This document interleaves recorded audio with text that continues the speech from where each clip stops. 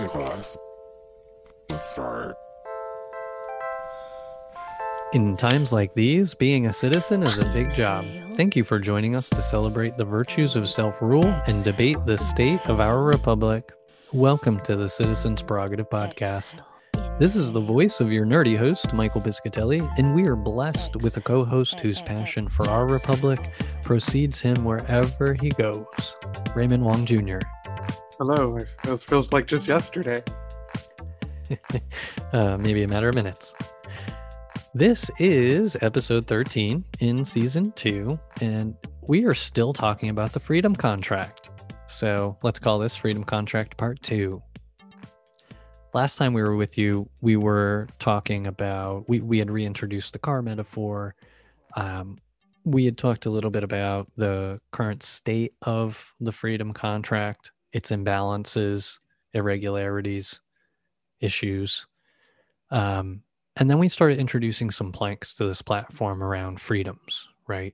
This idea that our system provides us the capability to implement freedom across the board for citizens here, to be free from oppression, to be free from poverty, and to be free from ignorance. And there's a lot to that. And it's something we really need to do if we want to invest in the Republic and make it democratic, really democratic, and give everyone a fair shot to participate in their democracy. Critical. So where we left things when we were last talking about these planks, we were talking about freedom from oppression. And we had covered a lot of introductory statements around some of the ideas that roll up underneath freedom from oppression. So we just want to wrap up that discussion, meander around it a little bit more, maybe shut it down, and then move on to the other freedoms from poverty and from ignorance. We may end up in a 3-part series. We'll see. Ray and I are trying to do something a little bit different now that we're free from laying out the foundational work. We're trying to get a little bit more casual or a little bit more relaxed in the structure of things. Be a little bit more, loose, conversational. And I think things will get a little bit funnier over time. Hang on, because it's about to get wild. Now, I think going back to just the freedom from oppression is that, I know we're moving on to freedom from poverty, but I think that freedom from oppression, like we spoke about in the last episode, is great, but it's very idealistic if you don't have the means. The pay-to-play situation with our government system, the way we've all been raised, really makes freedom from oppression impossible. We almost don't have the physical means to do it individually, but collectivism is going to be really important. That's kind of where citizens' prerogative comes in, right? So this is the first time we're taking a discussion across 3 episodes because it's too advanced to try to oversimplify, right? We're not going to fit it into a 360-degree episode. No, and even within these topics, and thanks for bringing that up. I mean, we're specifically going to drill into maybe what we think is most critical.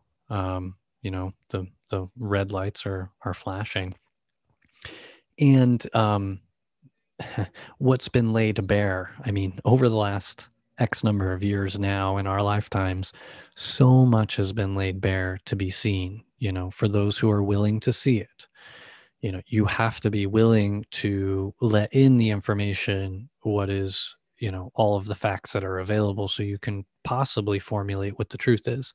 Unlike some people who are narrowly being fed, through some tube somewhere and they have no interest in diversifying their diet. So with that being said, if you're listening to us, you're probably into at least listening to things from a broader perspective. But oppression, really, we've seen it now. The lack of equal justice being applied. I mean, fresh in our memories is Capitol Hill still. So we clearly saw how the police can operate. And it looked very different than how we've seen them operate with other protests. It's just ridiculous. It really is. And I hate to say that it makes perfect sense. And it's so good to just see it so plain and so bare so that people can stop pretending it's not true, that we didn't fight a civil war, that we didn't have slavery. I mean, and we didn't have the Holocaust. All of those things happened. And we are still living with the effects or ramifications of it. And I think the fact that those people marched on Capitol Hill is evidence in and of itself that that's true. So I don't need to belabor it. But what was really nice and heartening to see, and I think is the right path, again, people's actions need to match their words. Right now, the words are starting to sound real sweet, real spot on, but that's in the past been part of the rigging, say one thing and do another. So let's see. But we've got Merrick Garland, right, introduced as going to be the successor for leading the Justice Department. And they said all the right things. I mean, it was really heartening and wonderful to hear them remind us how the Justice Department was born. It was born basically to combat the KKK. More to the point, it was created and established to protect all of our most recently newly elected Black representatives in Congress as they transited between Washington, D.C. and their homes among the states in the South, because it was dangerous. The KKK was an insurgent, subversive organization, and it was stalking and taking out government representatives of the people early on in its inception. The Justice Department was established as a part of Reconstruction to help fight that, to counter that. Our members of Congress should be protected. They are the representatives of the people. And it's, having William Barr, and even before that, Jeff Sessions, I hope was the pinnacle of perversion for the Justice Department's mission, to have people like that at the head of it. So I'm going to step off my soapbox, but in the space of equal justice, it's really important for us to understand the purpose and the original, standing up of a lot of our institutions, because they're here for a reason. It's for better or worse that we will use the Capitol as a continual demonstration, because at least for our podcast, Mike and I have spoken about it. We are not interested in talking about propaganda. We're just talking about history and what has happened. We're not current events. It was actually a conscious thought when the Capitol fell. Michael and I thought about, because we were supposed to record, I believe, that night or the night after, and there was a conscious decision to say, let's wait and look at what the country looks like in a few days, because we didn't know. There was that uncertainty.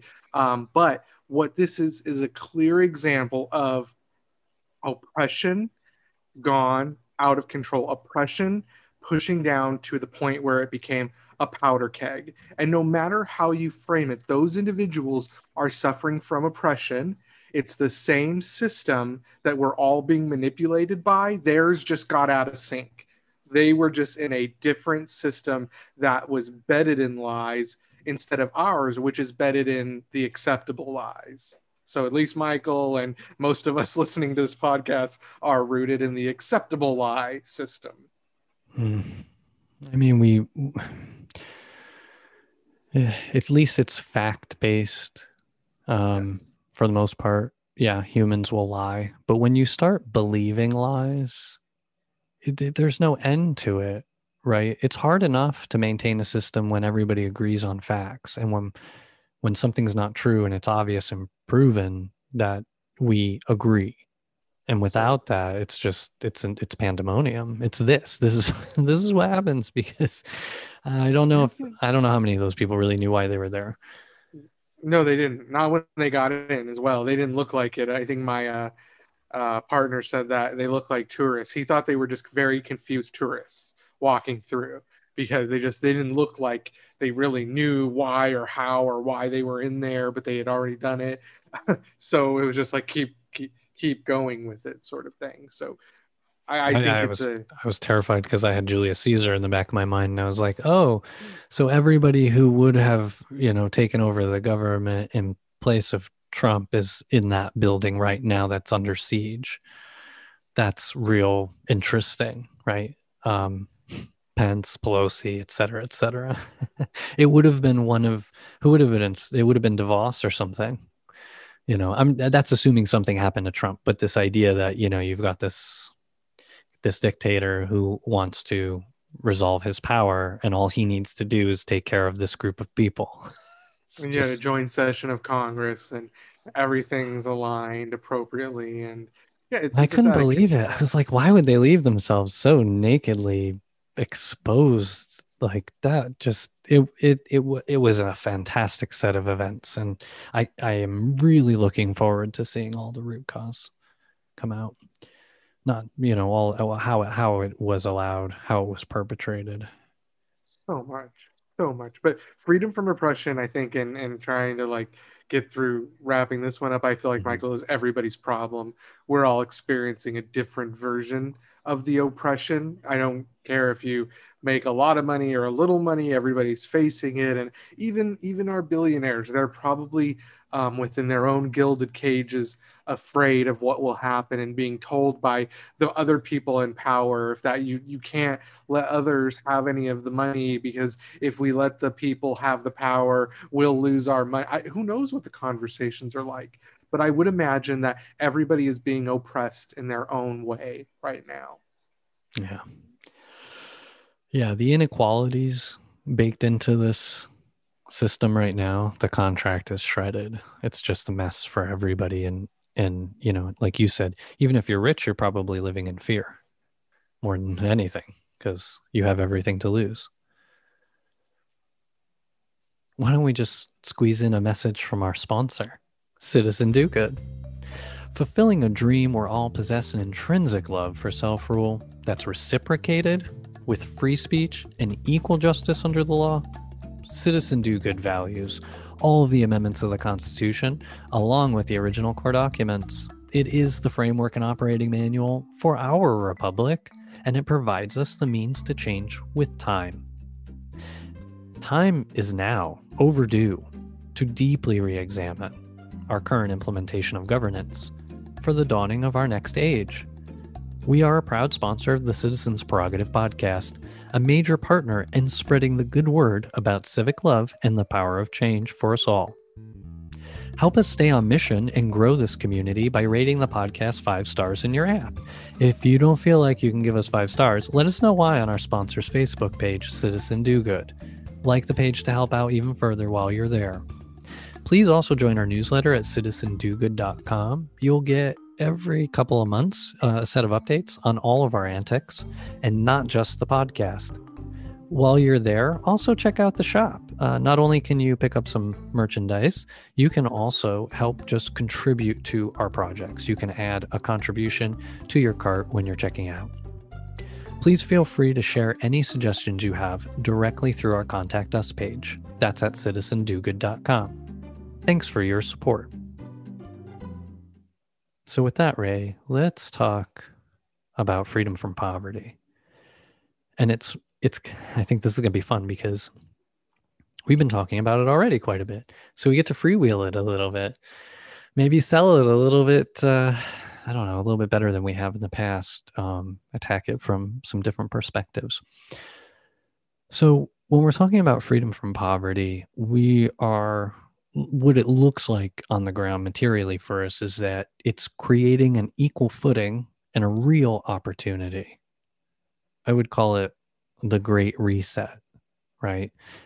How wonderful would it be if everyone showed up to play the game of Monopoly and we all played by the same rules? Not only did we play by the same rules, the rules were set up to make the game fun, enjoyable, engaging, replayable. Because at the end of every game, I guess there's only one winner, or there's somebody at the top and some people at the bottom. Hopefully the people at the bottom can still eat. But it's still a game, right? At the end, you put all the money back in the bank, you start from zero, and you come back to the game and you get to play again. And it's replayable, and you never ever necessarily always know what's going to happen. Wouldn't it be amazing if we lived in a system that provided us the same opportunity to be curious, to explore, to engage, an equal footing, and a real opportunity? Dare I say what going off of the Monopoly analogy that you said that there's a universal basic income in Monopoly. Every time you pass go, you get $200. I didn't even think of it. You're right. I thought there's universal basic income. So I just want to say thank you, Michael. You're absolutely right. Monopoly gives you a good analogy of a fair shot. Yep. And the version of the game we all play today is is set up and structured very much like the study was done in Berkeley. Not everybody got the same amount of money. Not everybody got the same base to start from. And in our system, that's an inheritance. In our system, that's being born to the right parents. In our system, it's so many ways that The somebody right market move, the right market move. a right market move. You may have known something you shouldn't have known. And now you're a Senator. millionaire. Certain senator. Well, not any. Well, soon won't be, right? We'll see. Yeah, I love, and so with the car monopolies, I love that there's also a car in the Monopoly game. So we'll see how we play with these two metaphors, but they're so spot on. And going along with that whole idea of like having an equal set of rules, we need to have fair, well-regulated, and fiduciary managed markets, financial services, things that are really intended to be utilities. We can create businesses out of those things that generate plenty of wealth or income for many, many people. And it doesn't mean that they have to cut corners. They don't have to be a PG&E for the sake of profit. I think PG&E is a great example of what happens when something only has another example of like a utility that only has a profit motive, like banks. It can be very dangerous, but it's really a utility. It's there to offer a set of services to facilitate our lives. I thought it was really interesting. You bring up PG&E, and I know they keep shutting off power lines to protect the public, right? They keep shutting off the power lines in the wilderness, and it's interesting because we have APS here in Arizona, and it's interesting to see how we deal with that matter because around the APS lines there are huge clearings that are maintained annually between all the power controls. So we just have a much different approach, but it's because of heavy regulation. Okay, APS did not do it out of the kindness of their heart. Arizona has an acute issue with fire, so we were very interested in strict controls. And in turn, APS has these. I mean, it looks like I almost had to ask once when I went to an APS line in the forest. I said, do the trees not grow here because the power? And the person, of course, told me no. That it's just that there's a strict adherence to annual maintenance, and of course that's controlled and regulated. So there's this partnership between these private companies and the government that is necessary and can be done because we're not shutting anything off in Arizona, where I'd imagine it's more prone to fire, right? Due to these power line issues and such. But again, profits over people, that has to be regulated. But what happened? California is one of the most heavily regulated states. What happened with PG&E? Oh, that was an experiment in utility deregulation. Oh, in California. Yeah, this is an artifact of major moves in, I believe, the 80s and early 90s to deregulate and, open up markets for energy companies. And so their dollars went to profits, like they were cashing out of the company without reinvesting in the infrastructure. And they knew the infrastructure is huge. California's huge. There's a lot of lines to maintain. Well, then you should have been setting aside more money for maintenance, right? That's the logical conclusion. But when you know that the state of California is going to bail you out or whatnot potentially, or your ratepayers are just going to bear the cost, you might as well just take your paycheck today. Why am I going to reinvest it in the utility? At the same time, they just assume the climate would stay the same. Not like some of the other utilities, like the petroleum companies and stuff that have researched it so heavily and are preparing for climate change ahead of everyone else. But this utility company really didn't pay much attention to all of our forests drying out during these droughts. So these trees didn't even used to ignite like they do now. The climate has changed quite dramatically. I've seen it in the 12 years that I've lived here.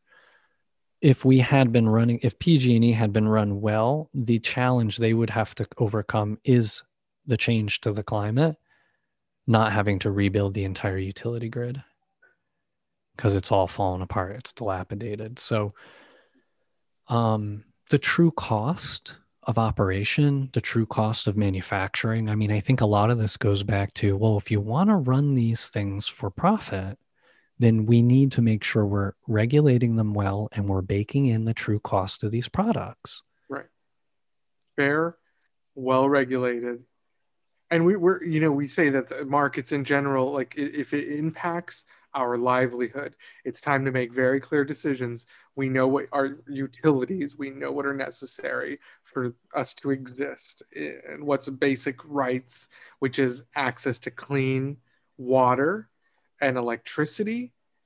That is now a basic right, and that's the kind of things, you know, internet will get there hopefully one day, but for now we need these two basic things, electricity and water in the United States, and not even everyone has that. So again, fair, well regulated markets and that equal footing, two points that, you know, we've already made. Yeah. Yeah. And if you think about it from a national perspective, okay, and this kills me because there's all these nationalists, this idea of nationalism out there, and it's really just some perverted um, political point of view. If you care about this nation, then you care about its infrastructure. Everything about our lives that is modern is hinged on electrical power. And it is the oldest, most fragile, most backward piece of technology we have implemented coast to coast. I mean, you think you got potholes on your freeways. Yeah, that's nothing compared to the really sad state of our system. And other countries have newer systems than ours. We haven't reinvested. We haven't rebuilt. We haven't done anything because everybody has just been bleeding this thing dry, right? I mean, it's not just the citizens of this country that, you know, what is it, the 99% or the 98% or the rest of the country that are suffering from deterioration. It's our physical country that's suffering from deterioration. Guess who's not deteriorated? Ray, you made it a good point earlier. Congress is well preserved, or has been, and wealthy people. No good reason. No good reason. In any case. Well, other than control. There is one reason. It's not a good reason, you're right, but the reason, and people need to be very wise to this, is that the longer we are in poverty and the longer that they can keep a majority of us below the poverty line or within a paycheck of poverty, they're just, we have no time to be free, no time to be intellectually free, and no time to be fair. No time. Yeah. And they woke up, the system was already there. It was already in operation and they had a choice. Well, let's just keep it going. This is going to work out really good for me. Yeah, it's like, it's Alice in Wonderland. I'm going to use that as my analogy. We're not, you know, we're not the government. We're the rabbit. We're the one who's running late, and we're the one that's panicked, and we're late. We're always running late. So the rabbit was too busy to deal with anything in Alice in Wonderland. And I feel like that's the American people. We're running late. We don't have time. We've got to take care of this. We don't have time. We have to make money. We don't have time. We can't do this. We can't take care of the environment. We don't have time. So we're the white rabbit, and everyone else is out there pulling the strings in this madness, this American nightmare. the other piece of this, we're talking about the for-profit, the utilities, and healthcare honestly ends up being a utility at the end of the day, um, as well, because none of Yep. us know how and when and in what ways we're going to need to use it. Just like electricity, right? You you pay for electricity regardless of what you're using it for. Healthcare should be the same way, right? It's a utility, it's available, there's a price, we all pay to participate to have this utility. Pricing is the argument. How is it priced? Who pays the price? That's the big deal. But it needs to be available to everyone. And there's so many ways to solve that problem and so many ways to solve it today that move us towards a better future, to a better solution in the future. Um, but we need to get to the point where it's not healthcare for the sake of profit, it's healthcare for the sake of people. Different P.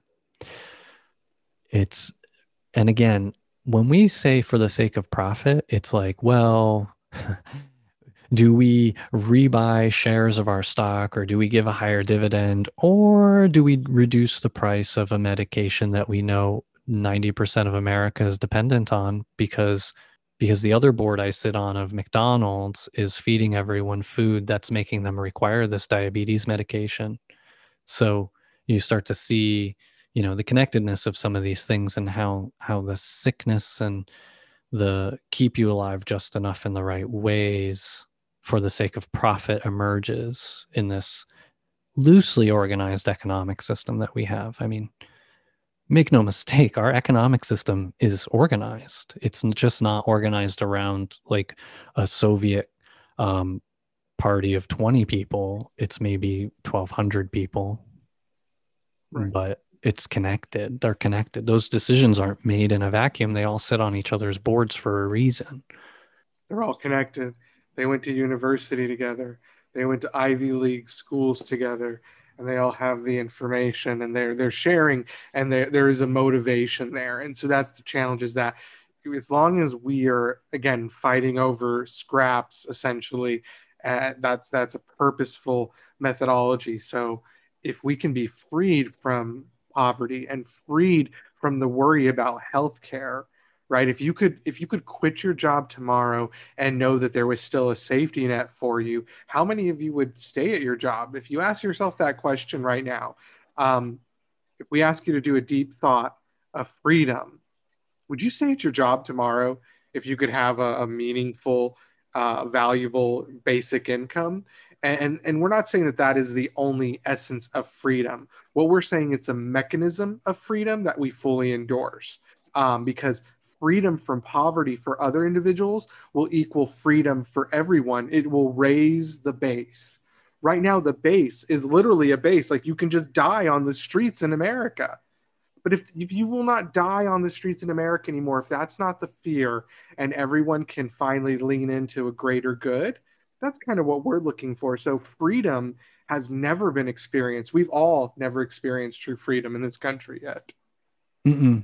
Because poverty drags us down. If you're not living in poverty, the base is still dragging us all down right now through taxation and through social programming and through policing and through police systems that are dealing with through mental health, through imprisonment rather than treatment, right? So we are just totally backwards.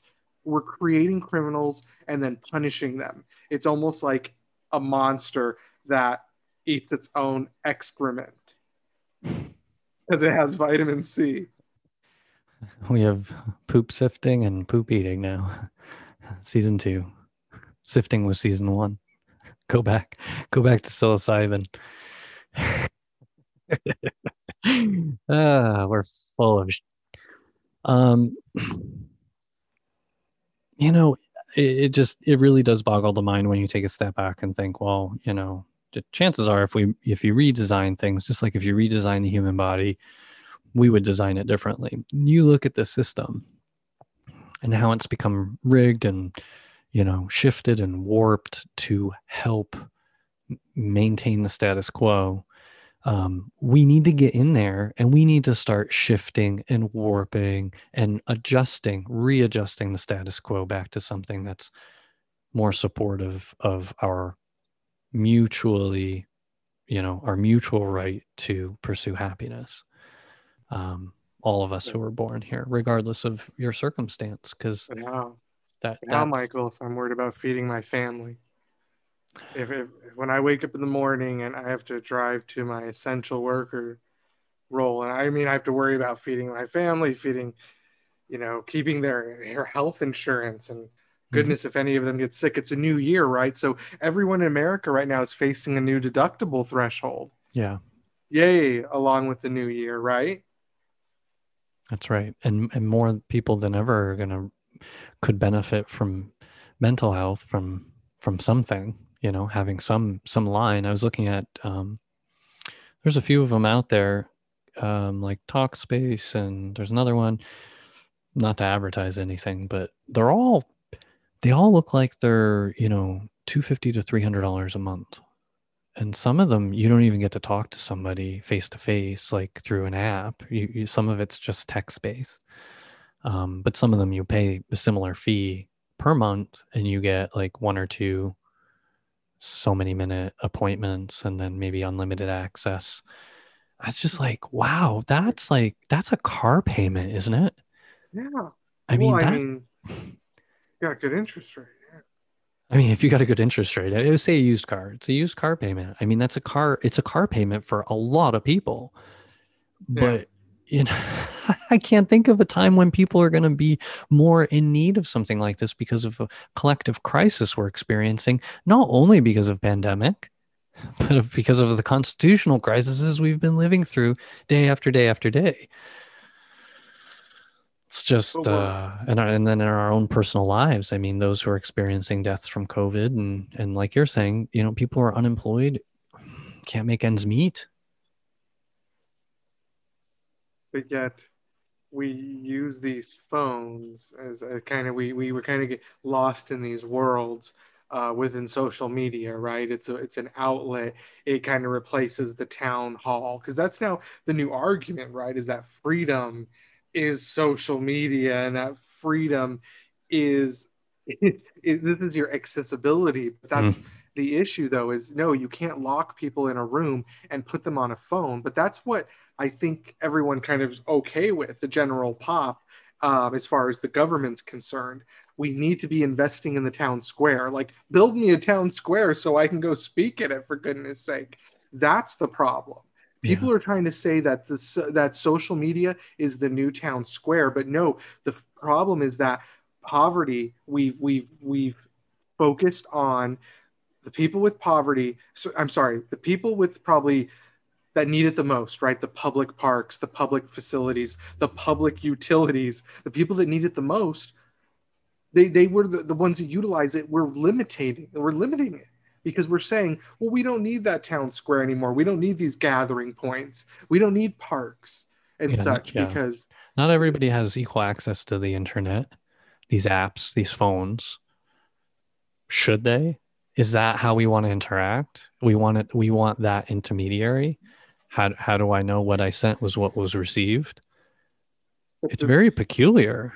But this is the freedom of oppression, Michael, right? Like we talked about in the last episode, is that we don't really have a choice right now. We're all marching kind of there. We have an impression of choice right now, but there's only a few, like you said, 1,200 people pulling the strings right now.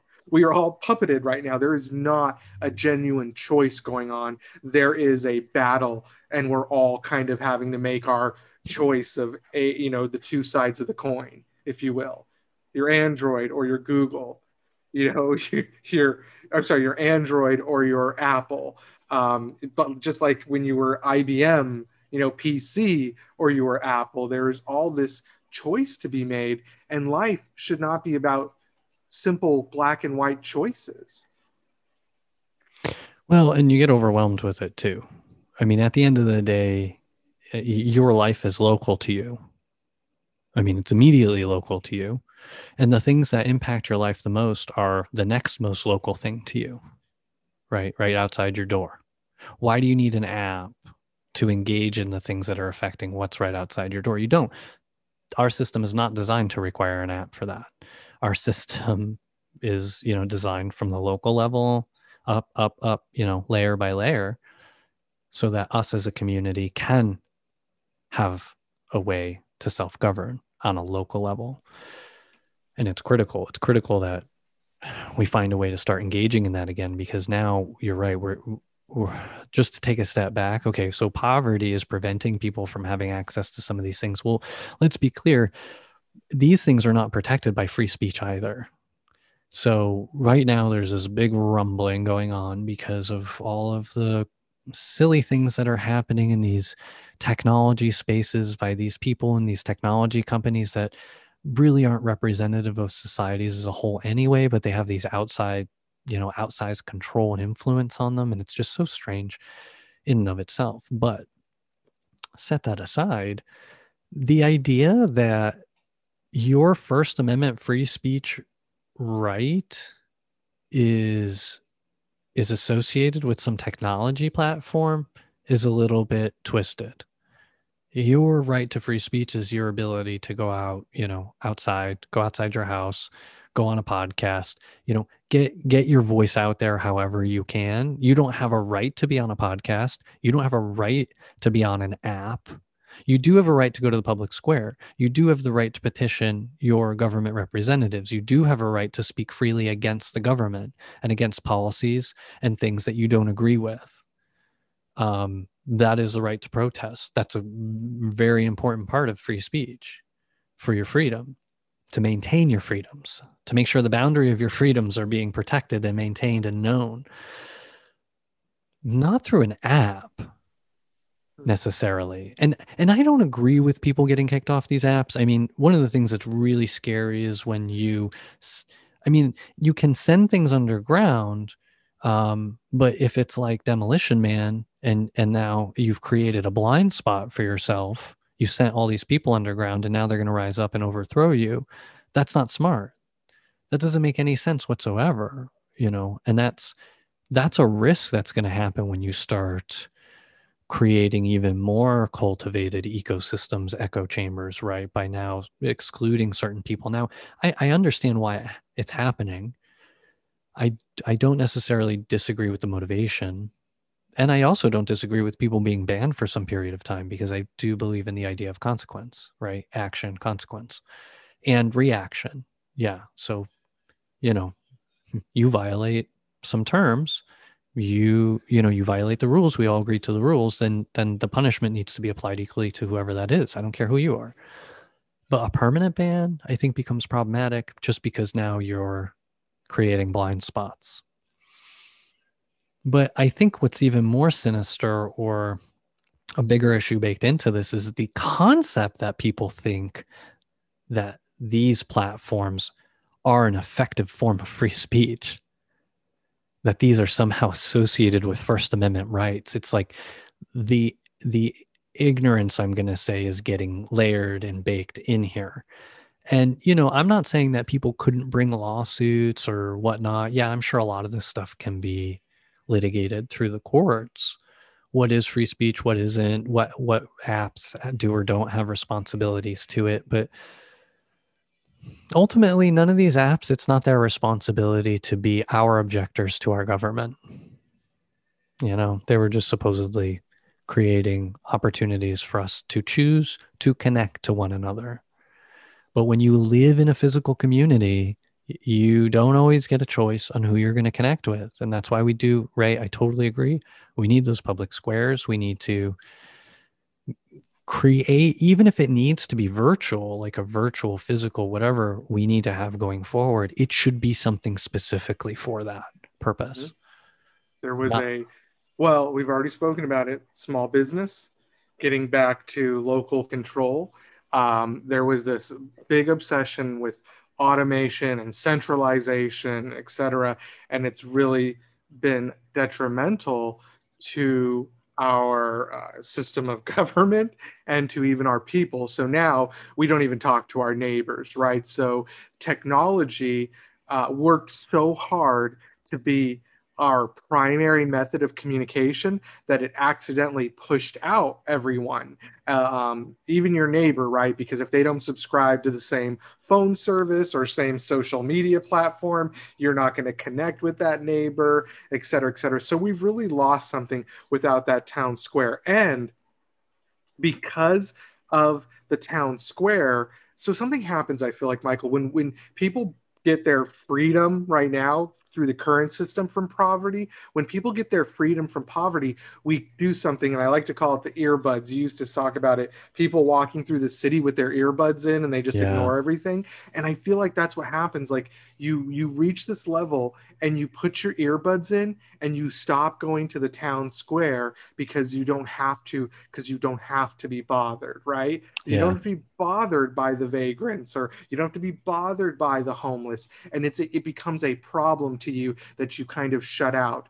And I think that's the challenge, is that right now, when people free themselves from the current poverty system, they then put in their ear pods, they close their eyes, and they travel through life ignoring those that are still stuck in that poverty cycle. Mm-hmm. Yeah, it's a travesty. Um, and you hear it, you hear that spoken about in other communities, like, well, you made it out. I mean, I feel like that in a lot of ways for Yeah. myself in my own life, right? I made it out of a condition I was in. I elevated my caste Mm-hmm, mm-hmm. in my lifetime, Right. frankly. I think How, that's I mean, is true. it permanent? I don't, it's not permanent. Nothing is. Well, and I think that's part of it. We all have motivations, we all have drives, and my partner tells me I'm obsessed with it. Like I can't live on any floor lower than the top floor. I have to be on the top floor. And there's all these things we do that we do to set up or achieve our position in life, right? But something happens at a point where you achieve that ability, right? I now have the ability to live on the top floor, which has a premium cost, etc. But again, what am I doing after that? Mm-hmm. Am I do and I think we talked about this in the last episode. I in no way do I look at this and say I deserve this, it's mine. I say I'm lucky to have it, I appreciate it, and I also have to understand the others who are disadvantaged, the people that are outside of my window, the homeless, and you have to do something to give back. And that's why it's not fair. How much money do I give the federal government? I give them enough that they should be able to provide people a little bit of money every month, so that I know that they're taken care of. So homelessness can finally be a choice. Yeah. Yeah. It's a Yeah. Right. it's A truly a protest. choice. Yeah, it's a protest. It's an ideal, right? So, wow, you're homeless. Good on you, man. Instead of right now, people say it's a choice because you don't want to deal with it. And thankfully, you don't have to, because you can go yell on Facebook about all those irresponsible homeless people and you've never met one of them, have you? Because you don't go to the city. You Hmm. stay in your suburbs. There is no town square in Phoenix for you to go to. You stay in the suburbs. And ladder works both ways. It is chutes and ladders. So, it's hard because a lot of people will look at homeless people or people with drug addiction, stuff like that, and just somehow think that they're different. Somehow that's just different. They don't they don't see the humanity in recognizing that person's in a bad place, but that doesn't mean that's where they've always been, nor does it mean they always have to be there. Just as much as maybe you're in an exalted position right now, or you're feeling very comfortable. And it doesn't always need to stay that way. Like when you listen to interviews of people who are homeless over and over again, they weren't always homeless. People, our system allows that to happen, allows people to get into those conditions by umpteen number of ways. There are an unlimited number of ways to become impoverished and to become homeless. There are very few ways to get rich, relatively speaking. I mean, not the way the system's set up. So in any case, we're going to keep continuing to make the case for this, and over time keep introducing some more solutions. So talking about that, but in the past, we've talked about the fact that scarcity is a model. Scarcity is a model. It's not reality. It's a story more than, or a myth than anything, because if we need money, it can be printed. And you can't do anything with it anyway, other than transact. So at the end of the day, it's a matter of just structuring the system. People get hung up on redistribution. Well, guess what? We don't need redistribution. We don't need redistribution. All we need to do is set up the rules correctly, set up the distribution correctly. Pass, go, get 200. What do you look like? Get 200. What do you smell like? Get 200. What religion are you? Get 200. Who cares? You get 200. You get 200. You get 200. That's it. That's it. And it works. It works because guess what? That money is going to get spent. What happens when the money gets spent? It goes into the economy. What happens when it goes into the economy? It creates jobs. It is a system for a reason, and it works for a reason. And some people just love greed. They get hooked on greed. They get hooked on greed. I don't think we're even solutioning that we take away the greed, right? I think No. What's nice about you and I and the citizens' prerogative direction is overindulgence. we're willing to meet you halfway. We understand this is going to take years and years and years and years to resolve this, but we're going to take the money. I mean, we're not going to take any money. It's just the system will adjust itself, right? Yes. And if the system's set up properly, when you pass, just like when the Carnegies or the Vanderbilts, whomever passed and they left their homes and their properties and their estates to endowments and to charitable causes, there'll be a structure. You can die with all your money. It's just not going to be attractive to leave everything to Chauncey. Yeah. Yeah. And we have to decide, like, as a people, we can say what is felt rich. What does it feel? Science has already started doing this, and I'm sorry, I'm not speaking very clearly, but how much money do you need to have, or, have control of to be able to make transactions with? Having money is a myth, but to control, how much money do you have to control to feel wealthy, to feel poor, to feel middle class, to feel rich, to whatever the tiers are? And they're starting to map out the dollars, because literally, I mean, we are animals. We are animals. So we really can only perceive so much value to a certain point with money, beyond which we just it doesn't exist to us. And so much money right now in the world is in that place that just does not exist to the people who have control of it. It is ridiculous.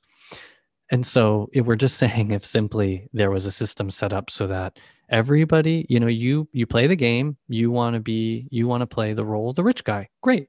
Here's your opportunity. This is how it works. Here's how much you'll get relative to everyone else, which is a higher amount. And above that, it goes back to the system. We've done it before in this country. Well, that was Eisenhower, I think. Yeah. Didn't he? 90 over some amount, 90 or 100% was taxed. And it worked really well to turn around the things we needed to turn around. It was pretty good. It was temporary, obviously. And I love competitive tax policies. Are you kidding me? If Ireland only wants to charge a flat corporate tax of 19%, then America is going to charge flat corporate tax 19% in my world. Okay? We're going to go toe to toe. Whoever's out there, we don't need to go below the line. We can be at the line, because after all, it's still America. It's still kind of a fun place to be and have a company. So we match some of the lowest tax rates within reason. If somebody's at zero, forget them. That's something else. That's like oil money, rigging in another way. But we need to remain competitive. We want assets. We want resources to remain in the country. We want companies to stay here. So we should have tax policies that encourage companies to stay here. So we're generating revenue here that we can tax, right? But you don't give them loopholes. You don't give them socialism. It's for making sure people aren't sick and dying and homeless and hungry, and are rather busy toiling, creating the cutting edge of the newest technologies, of the latest knowledge, of finding the next living organism in our solar system. Magic. And that's happening in the United States. that would be phenomenal. And then all the brightest and greatest minds in the world look at the United States again, and they're like, well, all I really want to do is go study this arcane thing. I'm going to go there. I'm going to immigrate. I'm going to join that system. That's what we need. We don't need people who are in power for the sake of them to have their power. We are all joining in this idea of the union, of the republic, to play by these rules and be free. And we are proposing a new way, away from this, for lack of a better word, net that we've all been captured in for generations. And we've accepted it because it's been here for generations, and we think it's gotten better. But just because things are better than they used to be, just because we don't have child labor anymore, doesn't mean it's better. And just because some people have health insurance now doesn't make it better. And the fact that some companies that are allowed to pay their employees below the poverty line, and it's just some companies, a percentage of companies, doesn't make it better. We are asking for freedom from poverty, which means everybody is free. Yeah, you're going to hear us probably talk a lot more about plasticity and whatnot, but this idea that we adapt to the environment we're in is a blessing and a curse. So many of us went out and started working in a job thinking 90 days, 2 years, 3 years. I'm working in this job for this period of time to accomplish this thing, which isn't to continue working in the job. It's to do something else. And so then we become complacent, or we become adjusted or adapted to that. And then 20 years go by, or, we use that to break out of a mold and like force ourselves into an uncomfortable place. Cause that's where we need to be. That's where we need to be moving in that direction, right, at all times. And I think, we have to be careful. We've gotten comfortable with the few compromises we've achieved, and we've lost a lot of ground. Yeah, Ray's having some technical difficulties. I think it's a good place for us to wrap it. For more information on this and other episodes, head over to citizendogood.com and click on podcast. While you're there, register to log in and leave a comment. We'd love to hear from the community. We've been your hosts. Thank you to Mr. Raymond Wong Jr. And thank you, Mr. Piscatelli. It's truly been enlightening. It's been something, that's for sure. And special thanks to you, our listeners. We save the best for last. You are the best and have been for years. Thank you for your support. We know it's painful and we love you. Intro music sampled from OK Class by Ozzy Jocks under Creative Commons license through freemusicarchive.org. Other music provided royalty-free through Fizzling Studios Inc.